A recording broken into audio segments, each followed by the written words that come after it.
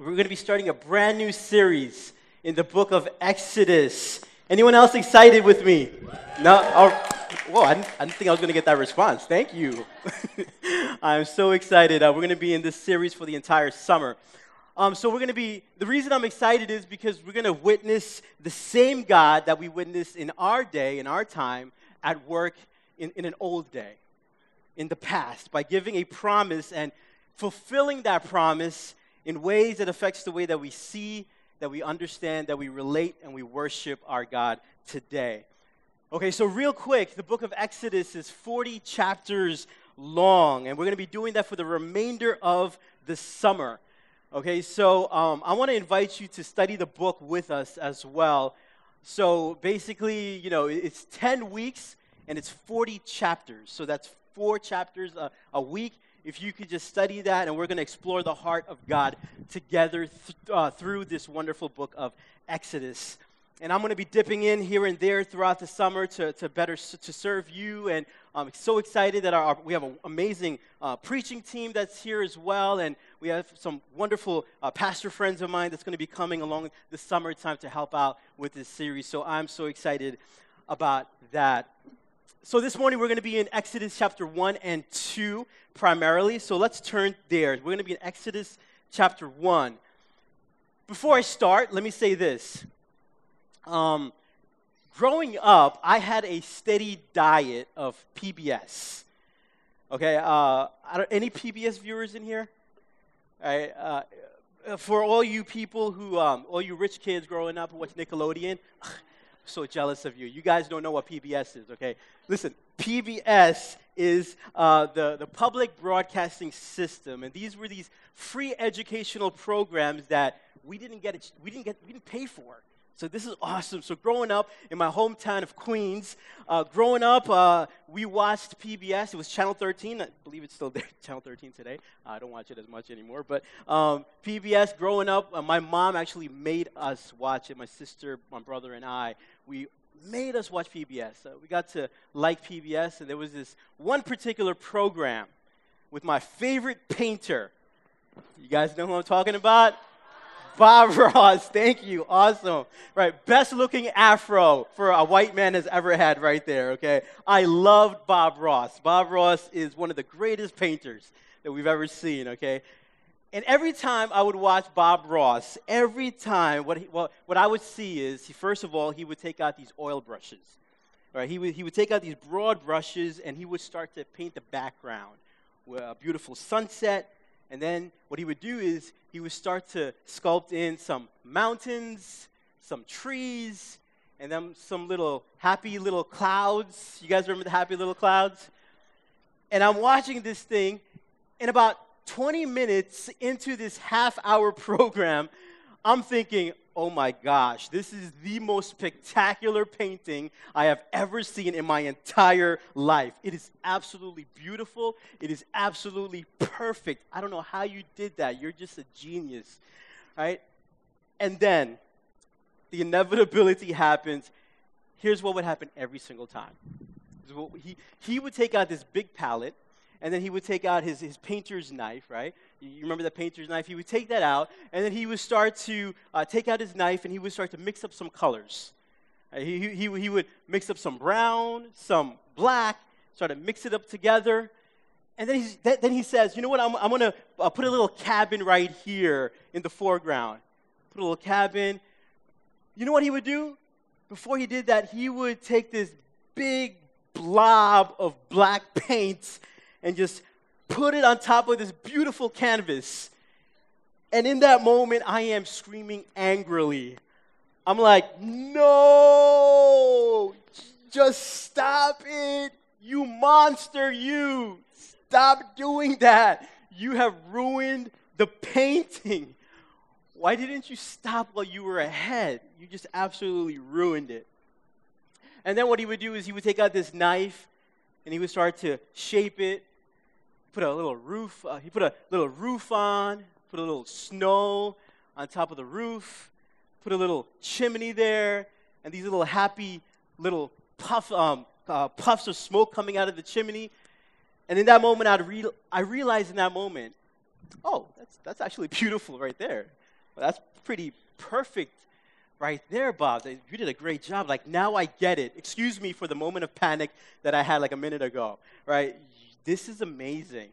Absolutely amazing. And maybe if you watched Bob Ross before, you watched him and you had that experience, you can relate to that little moment of panic and horror. And then the next time you watch him, he would do the same thing. But this time it would be like this beautiful mountain scene. He would put a lake there. And then you would hear, oh, you know what? We're going to put a big dead tree log right there across the lake. And then all of a sudden, the big blob of black paint. And in that moment, again, I'm like, no, I'm in horror, stop it. He would take out his little fan brush. You remember that 2-inch fan brush? He would go, and then I'm thinking, wow, perfect. This is so beautiful. That big blob of black paint makes sense to me now. You see, Bob Ross is no longer with us. He passed away, but his reruns still play on PBS today. And as a seasoned PBS watcher growing up, right, I can watch Bob Ross, and that big blob of black paint comes there on the painting, and I don't scream any longer at the TV angrily. What I do is I just kind of grip tightly the arms of my chair, and I just wait for Bob to make everything okay again. And sure enough, he does. He does. Because I learned that Bob is a professional, that he is the artist, that he knows what he's doing, and he does a great job at what he does. And even in the next step seems to be a step that is backwards or a step that is just a complete disaster. When I don't see what's coming, when I see that big blob that is coming right there, I know that I can trust the artist with the results of that. I say that to say this. I am still learning to trust God like how I trust Bob Ross. Right? Some of you are here, you're listening to me, you're like, wow, I think this pastor is a heretic. Like, what I mean to say is, the Bible communicates that God is the sovereign author and artist of all of creation. Right? Both in the meta-narrative of all of human history and the particulars of your story and of my story. Right? That He is God. He is a sovereign God, and He is in control. And for the Christian in particular, He gives us these promises, these gospel promises, where when we place our faith in Jesus Christ, right, Jesus says, if your faith is in me, your sins are forgiven. Right, here's a promise that we talked about last week, Romans chapter 8, verse 28. Sean, can you turn off the AC on this part? You could turn that on over there, but if you could turn this one off. Romans chapter 8, verse 28, it says, God will work all things together for good for all those that love Him, right? God works all things. That Jesus promises that if you have a need, you call out and He will meet you. He will provide for you. That God promises that He is coming again to redeem His people, to redeem the broken. He is coming again to reign in righteousness and in justice, and He is going to put an end to all of injustice. And God is coming again, and He is writing a beautiful story. And yet, if I can be honest with you, there are times in my life where I believe that God, I get it, but why this, right? Like, that right there, God, does not make sense to me. It's like God is painting this beautiful canvas, and out of nowhere comes the big blob of black paint. And I think to myself, God, how are you going to work all these things together for the good of those that love you? God, how are you going to unwrite that tragic event right there, God? How are you going to use that relational drama, that setback, that loss, for the good of those that love you, right, for your ultimate glory, God? How are you going to do that? But what happens is, God always does. He always does. And what we're going to see in the book of Exodus this morning is we're going to see that God is in control. He is in control. And we're going to see the big blob of black paint come and hit the canvas right here. And we are going to wonder, God, what in the world are you doing? What are you doing?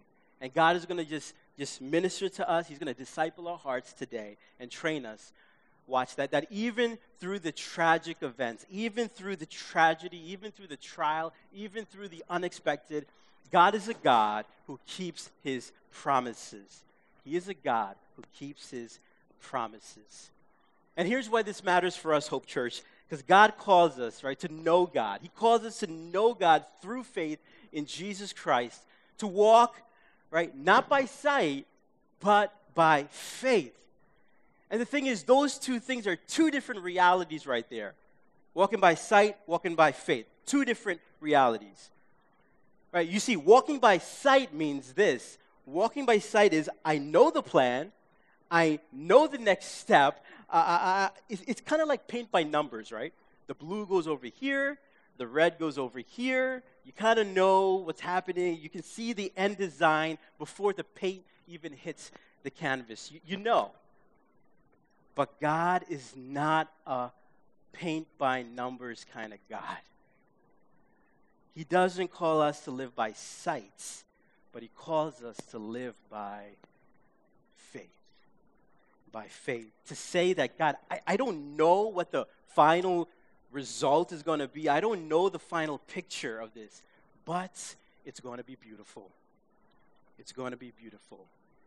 That there is an artist who is superintending the events of human history and the particulars of your life, right? Even through the trials, even through the tragedy, even through the evil, even through the sin, that he is going to redeem that for good. Redeem that for good. And so what I want to do today is, as we look at the book of Exodus, as this story kind of unfolds, what we're going to see is just going to train our hearts to trust him in faith. Because all of us are going to have that big blob of black paint that's going to be there. Right? All of us are going to come to a point where we're going to question the goodness and the sovereign hand of God in our own life. And he's going to disciple our hearts this morning to trust him even into the unknown.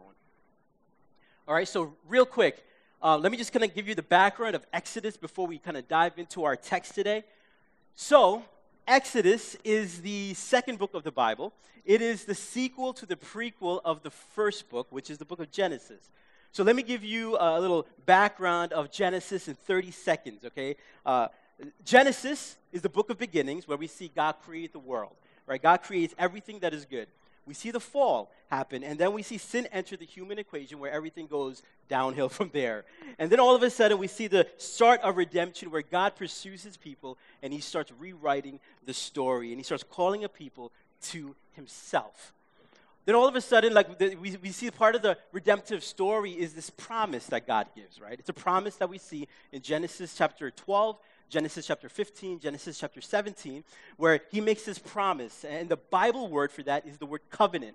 Makes a covenant.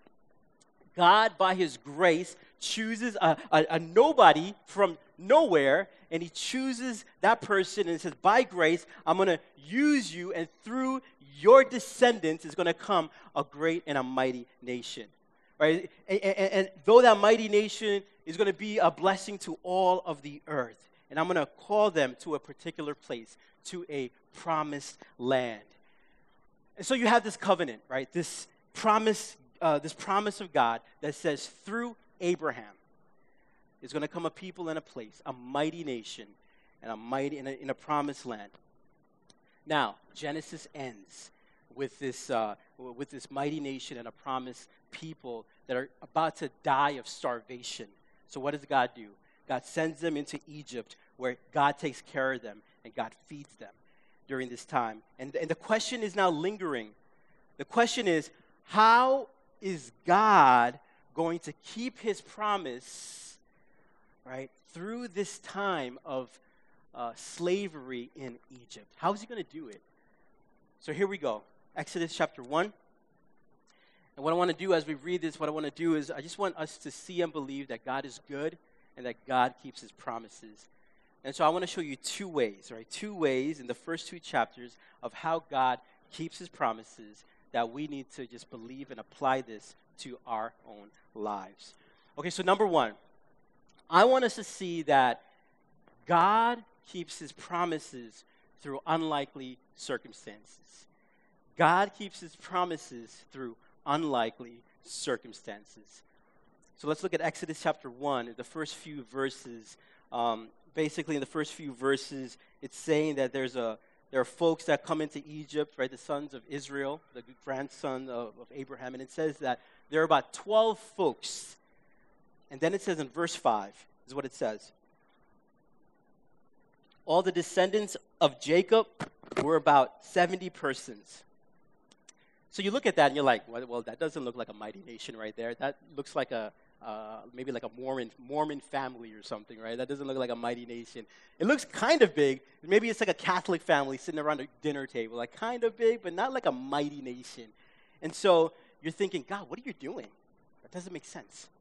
Verse 7, it says this, but the people of Israel were fruitful and increased greatly, and they multiplied and grew exceedingly strong, so that the land was filled with them. Okay, so right there we're seeing here a nation now, right? We're seeing that. It seems like God is now keeping his promise and he's fulfilling it. Right? It seems like Bob Ross has the canvas painted. And then things are making sense. They're in Egypt. They're going to be a great nation. They're going to rise up, and things are just going to be amazing. And then, all of a sudden, the big blob of black paint hits the canvas. Verse 8 through 11, it says this. Now there arose a new king over Egypt who did not know Joseph. And he said to his people, behold, the people of Israel are too many and too mighty for us. Come, let us deal shrewdly with them, lest they multiply, and if war breaks out, they join our enemies and fight against us and escape from the land. Therefore they set taskmasters over them to afflict them with heavy burdens. And he goes on and on and on. Okay, so let me ask you a question. Have you ever met an insecure man that had a position of power? All right. Some of you are like, yeah, I work for him. All right. That's called my boss. I mean, that's a toxic combination right there, right? Like, you got insecurity, you got power. Those two things do not lead to good things. But that is Pharaoh. That's Pharaoh right there. Pharaoh, you see, is a man of great influence and power. He is the king of the land. He is the king of this mighty nation of Egypt. And yet, Pharaoh is a man who is just horribly insecure, right? He observes that there's 70 people, right, who have come, and the language there means swarm, right? It means everywhere. Like, they're everywhere. People are now thriving in this land. And so insecurity starts gripping his heart. He's fearful, and he says, we need to suppress these people. We need to suppress them unless they come after my position and they take power in my land. And so what does he do?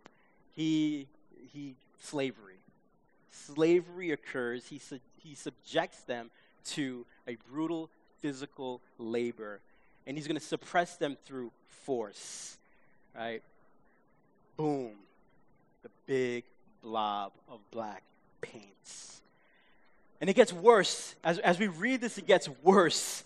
You read this, you read on, and it says that not only did he want to subject them to slavery, but he actually wants to initiate genocide here. And he actually tells the midwives, he tells them, hey, if a Hebrew lady has a son, I want you to kill him.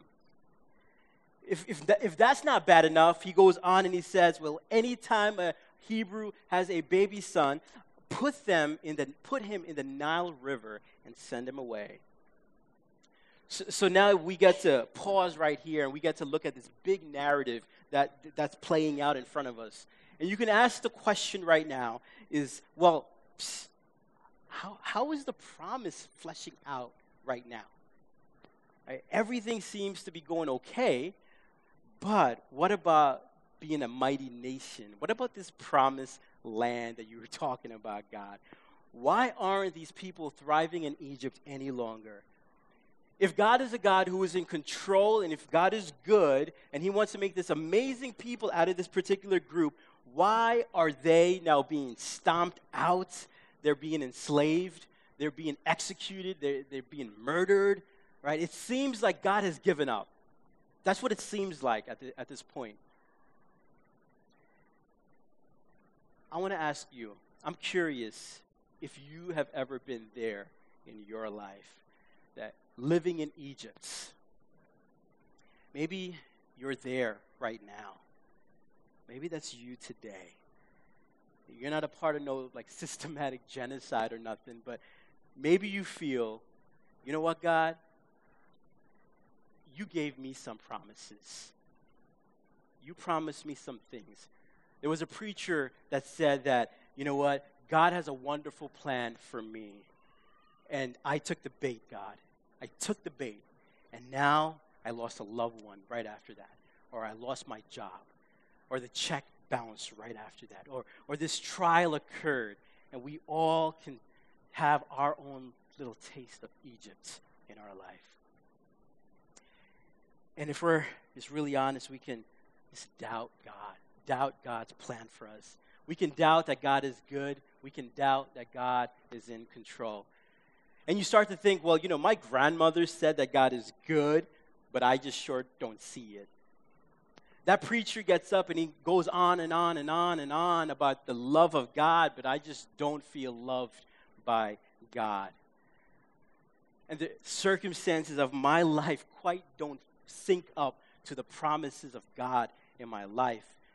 I thought that God kept his promises. I thought that God would just work all things for good for those that loved him. I'm just not seeing how that's going to work out. All right. I just want to say that if you are here today and you are doubting the goodness of God, if that is you, I want to be real transparent this morning and say, I wrestle with the same thing quite a bit. I wrestle with that. You see what happens in the world. You see what happens in the news and the crisis, and you're thinking, what's that, God? That doesn't line up, God. You look at what's happening in your own life, and you're like, I just don't understand God's loving care for me.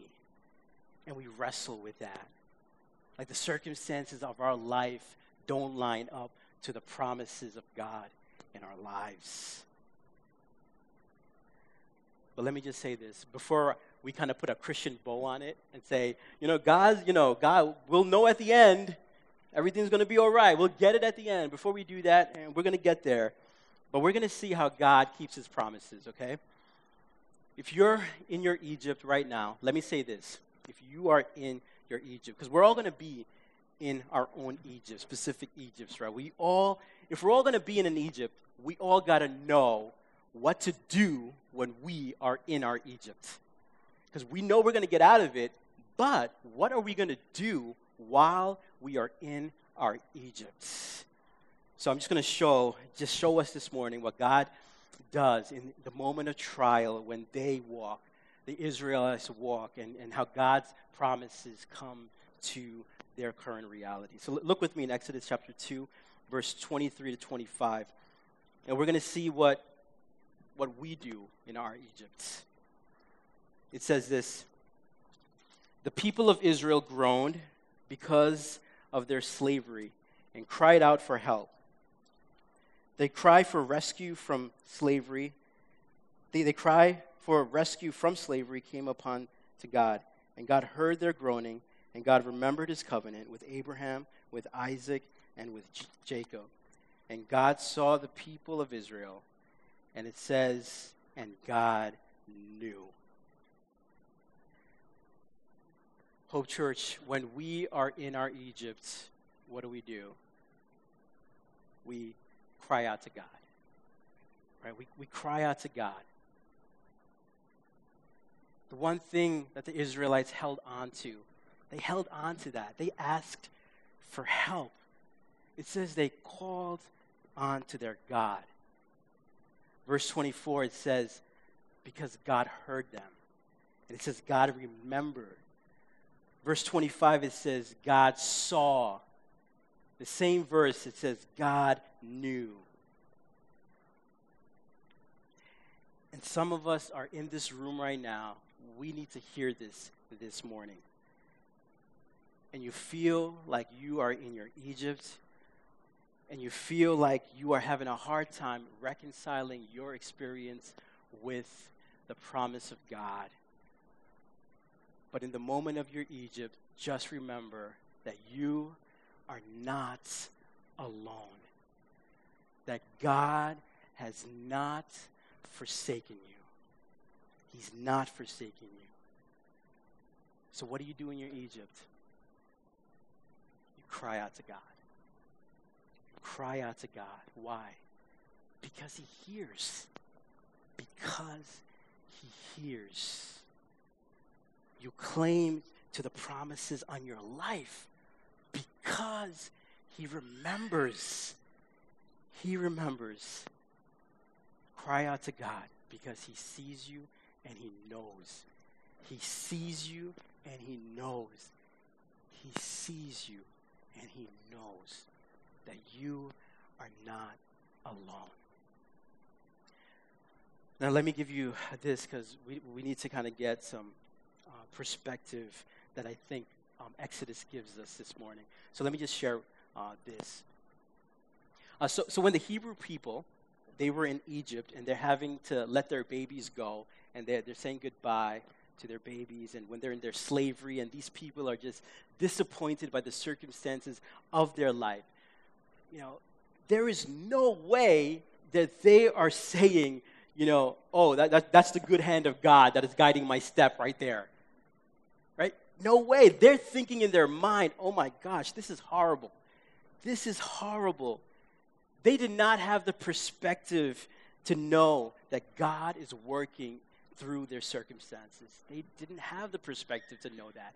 God was working through that. Right? The providential hand of God moving to redeem his people. But that's exactly what God was doing in their life. Let me share this. You see, God is not the author of evil, though, be assured, he will use it. Right? Like, God did not forsake his promise that he had, even though through the big blob of black paint that hits the canvas, the painter was about to make something beautiful. About to make something beautiful. All right, here's a perspective that we get in hindsight, that the Bible gives us what happened in the book of Exodus. Okay, so stay with me. Think about this for a moment. All right, think about this for a moment. If the Hebrew people were thriving in Egypt, if they were, right, if they had been treated well and they enjoyed the luxuries of the Egyptian culture, they would have just assimilated into Egypt, right? They would have most likely just absorbed into their culture, and they would have lost their identity as a people. Right? They would have lost their faith in a God, and they would have just leaned into the pagan Egyptian gods. But God would not let them do that. But God would not let them settle in. How many of us can look in hindsight in our lives and say, man, thank God he didn't answer my prayers when I was 18. Like, I wouldn't be who I am if I didn't go through that trial. I wouldn't know God the way that I know God if I didn't have to go through that stuff. My character wouldn't be shaped, wouldn't be where it is today if I didn't go through that fire. And so I may not know the details right now, but I know that God has a purpose. He had a purpose in that particular moment of my life. And so if nothing else, we realize that God is not going to let them settle in for a lesser home, for a lesser faith in Egypt. He's going to just get them out. He's loosening their roots as it is in Egypt because they were never intended to be there. Never intended. He was strengthening their prayer life. He was drawing them to himself, and he was preparing them for a greater home. He was preparing them for a greater glory. And Hope Church, listen to this. Right? In your Egypt, in your trial right now, If nothing else, this should remind us that this is not our home. This is not our home. The trials of our life, if no other purpose, if we don't get it, it should remind us that we are created for a greater glory. It should serve to just unsettle our roots in this broken world and just remind us that, oh, you know what? I don't live here. This is not what it's intended to be. I have a greater hope. I have a greater home. I have a greater promise, and that is in Jesus Christ. And so, number one, I want us to see that God keeps his promises, but he does it in unlikely circumstances, right? And it's true for the Hebrew people, and it's true for us here today. Just because you don't understand what's happening in your circumstances, don't think for a second that God has abandoned you, right? Our God is a good God. He is a sovereign God, and he keeps his promise. Even in the midst of the big blob of black paint that makes no sense to you, God is going to make something beautiful out of it. God keeps his promise, and he does it through unlikely circumstances, number one. And lastly, number two, I want us to see that God keeps his promises through unlikely people. God keeps his promises through unlikely people. All right, so let me take you back into the story right now. We're going to just start to see the hand of God bringing the promise here for the people.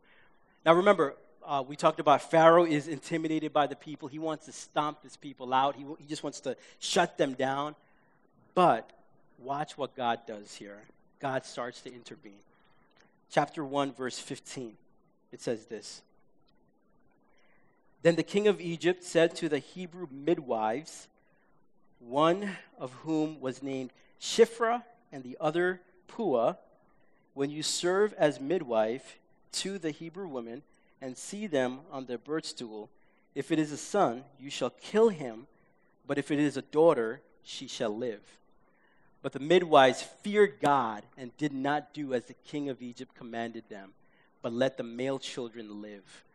So the king of Egypt called the midwives and said to them, why have you done this and let the male children live? The midwife said to Pharaoh, because the Hebrew women are not like the Egyptian women, for they are vigorous and give birth before the midwife comes to them. That's just funny right there. Let's just appreciate, the creativity there. Basically, they're just saying, I don't know. They call the midwife. We get there, and bam, the baby's already born. Okay, those Hebrew ladies, they're a bunch of vigorous gals, I tell you. Pretty funny. But verse 20, it says this, God dealt well with the midwives, and the people multiplied and grew very strong. Okay, so I just want to pause right there, and I just want to appreciate these women here. Right? These women get this supporting role in the story here, and Moses, and we're going to talk about Moses next Sunday. But I just want to appreciate Shiphrah and Puah right here, because they're courageous women. Right? Talk about courage. The most powerful man in all of the land comes with this direct order, and he says, kill all the male babies. Kill them. And verse 17, it says, they feared God. And because they feared God, they did not kill the boys. These women, they obeyed God in the midst of this ungodly government, right? That was telling them, that was commanding them to disobey God and kill innocent children. They wouldn't do that. And God honored them. Right? God redeemed it. By the way, it says midwives here, and let me just, because we said the word midwives. You see, midwives was not a cultural place of elevation in this culture here. Not a cultural place of elevation. Who was a midwife?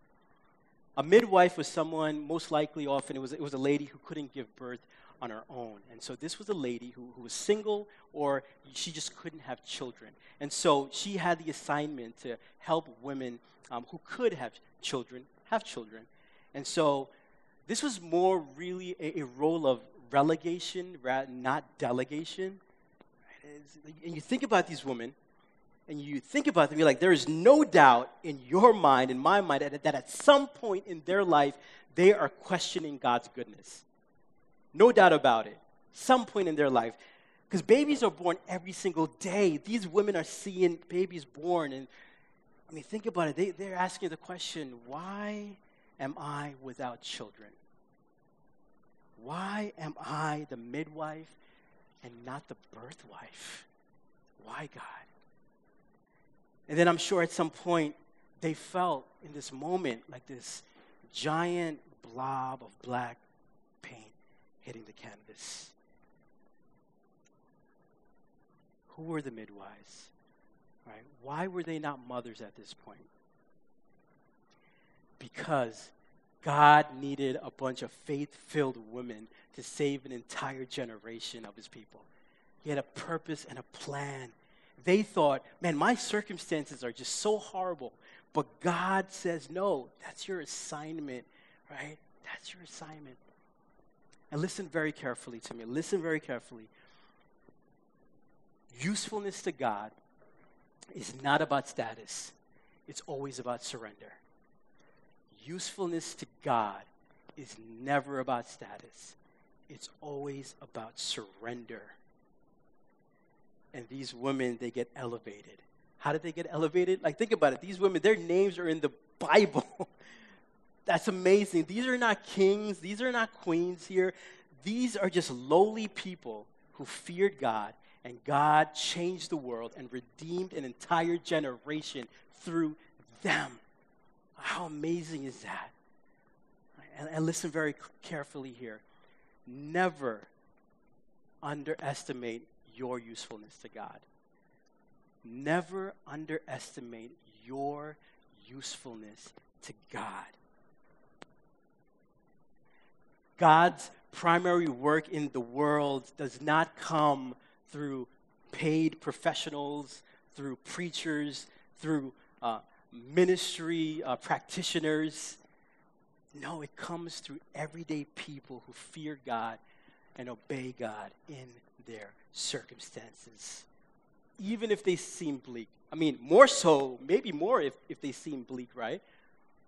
So this morning, would you do that? Would you trust God and believe that he can use you to change the world? Right? Would we believe that today? Let's keep going. We're going to kind of get to the end here, the climax of the story. I'm not going to read it all for the sake of time, but I'm just going to summarize this real quick. So after the midwives kind of thwart Pharaoh's plan here, Pharaoh has another plan. He says that every son has to be thrown into the Nile River. Okay, just by the way, just to share that the Nile River was kind of divine. It was just kind of known to be seen as this Egyptian god. And so they're saying, hey, Hebrew people, what we want you to do is sacrifice your children to the god of Egypt. And so they had to do that. Then in chapter 2, in verse 1, we see a little story here. It's this beautiful little story. We see this Hebrew couple having a little baby.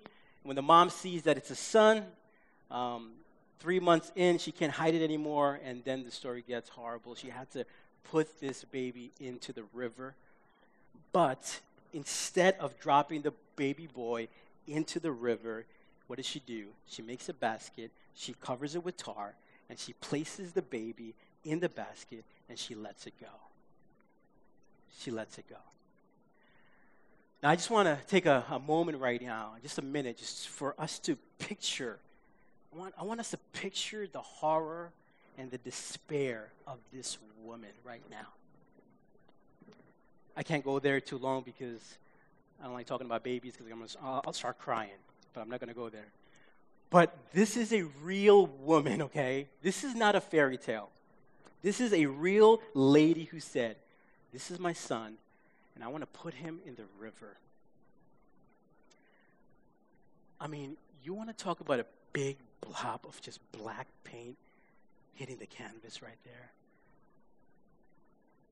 And you think, God, how are you going to redeem something that is just so horrible going on? But watch what happens. Chapter 2, verse 5, it says, now the daughter of Pharaoh came down to bathe at the river, While her young woman walked beside the river, she saw the basket among the reeds and sent her servant woman, and she took it.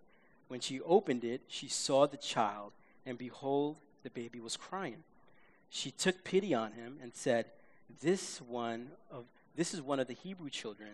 Then his sister said to Pharaoh's daughter, Shall I go and call you a nurse from the Hebrew woman to nurse the child for you?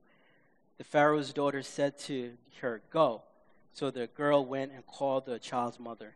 And Pharaoh's daughter said to her, Take this child away and nurse him for me, and I will give you the wages. So the woman took the child and nursed him. When the child grew older, she brought him to Pharaoh's daughter, and he became her son. She named him Moses, because she said, I drew him out of the water. #irony. Like, do you see it? I'm going to quote a scholar who said this. The daughter of Pharaoh rescues the very child that would free God's people from Pharaoh. The very mother that had to walk away from her son is then invited to nurse and care for her son and gets paid by Pharaoh to do it. The son who was born a slave will grow up a prince and use his position of status to redeem the slaves. A brutal attempt to exterminate God's people becomes the very act that will eventually liberate God's people. What looked to the world to be the very worst possible outcome becomes the very act that God uses for the salvation of his people. Guys, what we see here is we see a picture of the gospel right here, right? Do you see Jesus right here in the pages of this? Do you see his redeeming heart?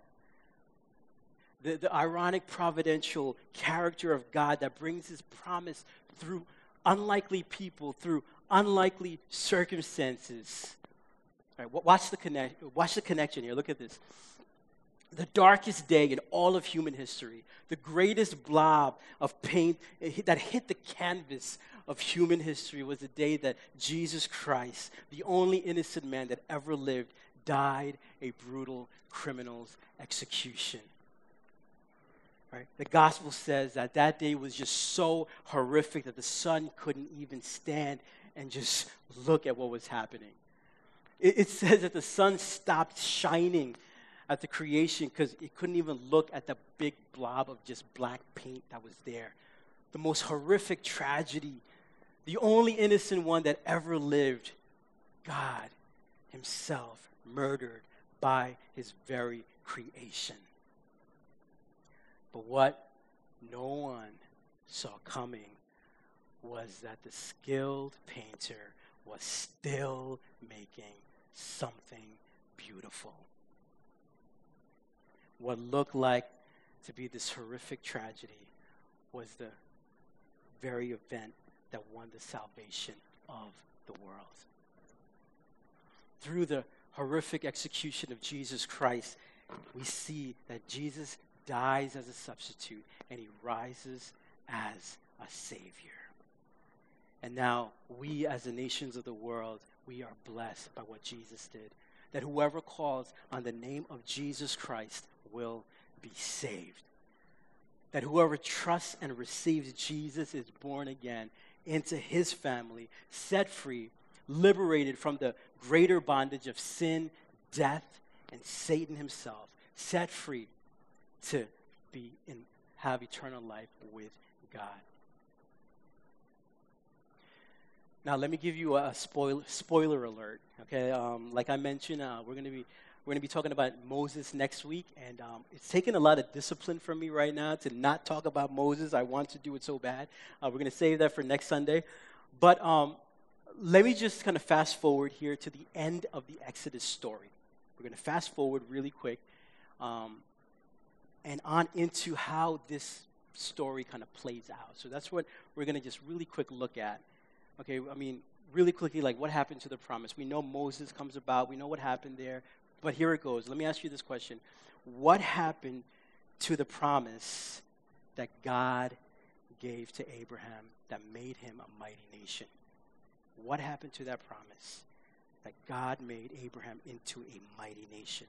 So let's fast forward, okay? We're going to fast forward into the New Testament. We're going to go to the Gospel of Matthew really quick. And we're going to see something very interesting here.